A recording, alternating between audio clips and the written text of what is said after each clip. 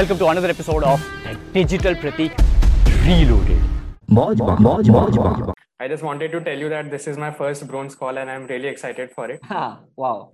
Nice. Yeah. Nice. So my question is regarding content. So I have a YouTube channel and I have been running it for the past 3 years. And like I have been Ankush, primarily... before that, why did you buy Jor Parivar? Like I buy it because firstly, I got to know about Jor Parivar from you about NFTs from you last in the month of February. And from that point of time, I have been following what is happening in Web3. So after that, I found myself to be a maximalist in the Web3 space. And I found that if not particular cryptocurrencies, but the concept of NFTs and blockchains can really revolutionize the industry from the technology wise. So that's why I bought it. And why did you specifically buy Jor Parivar? Did you check any utility on the page? Yeah. So basically, I didn't buy it from the perspective that I would sell it somewhere once the prices will increase. I just bought Jor Parivar because of the monthly Q&A sessions, like these bronze calls, as well as the JP Conclave. Yeah. मेरे को खाली वही सुनना था. Okay. Because the moment you started that this is my first ever bronze call and I'm super excited, I just wanted to confirm emotionally and mentally over here that is that the only thing, or maybe is that the major part in your head because of which you bought something? Because we buy something with an emotion plus some need, and probably this serves the purpose. Yeah, please go ahead. Thank you so much. Yeah. So Pratik, so I've been running my YouTube channel for the past 3 years, and my content primarily revolves around it's an educational kind of content which is for 11th and 12th students as well as for college students. And like I have decent number of subscribers and views, and I have been doing well on YouTube.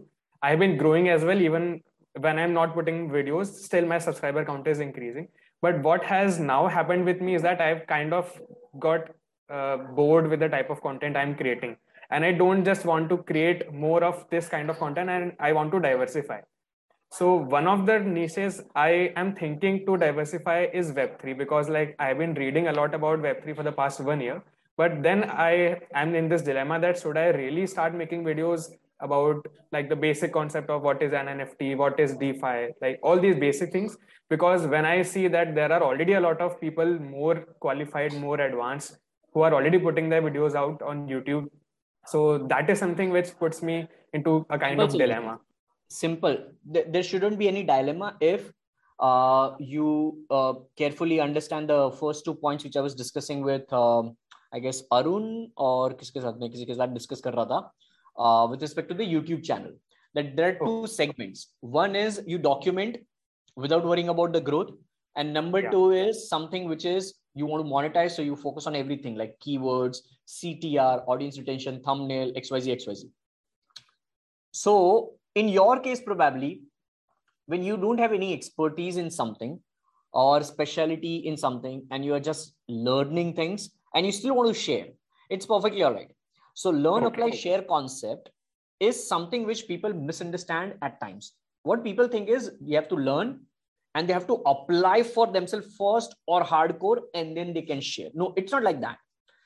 You can learn something. So probably what you can do today in Web3 space, that hey, today I was on a bronze call of Jor Parivar, and there was a guy called Arya Arora, and he's a college kid, and he was asking about this, and then Digital Pratik said this. So I'm thinking that this is so of a great concept, and this is so of a great utility which an NFT project can have in Web3 space. So I'm definitely looking forward to the next decade, how this Web3 space will evolve, especially the NFT space with respect to college, and how college kids would be taking this to the next level. And yeah, I'm looking forward to the next bronze call, which will happen in April 2022. By the way, I'm a proud holder of Jor Parivar. If you still not holding, then there would be a link somewhere in the description. And I'm selflessly promoting Jor Parivar as a holder. Why? Because that's the beauty of NFT. If you don't understand Web3, you won't understand NFT, because NFT promote karne se, not the only brand will benefit, but the holders will also get benefit. You know, now just imagine when I am learning from this Zoom call as Amboj, I'm also sharing this. I have not applied any NFT in my life yet, right? In this scenario, but this is known as documenting your experiences. When you, okay, fine, here you go. Let me make it simpler.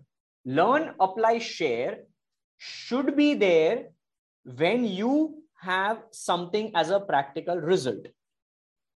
Okay. But learn and straight away share should be there when you are just documenting your day. Okay. Got it, Prateek. So at that point in time, you don't have to apply.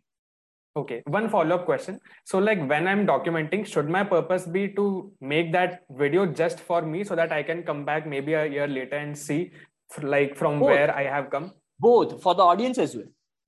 Okay. For the audience as well. It has to be valuable. You script it. You make sure that there are 5 points in the timeline, timestamps.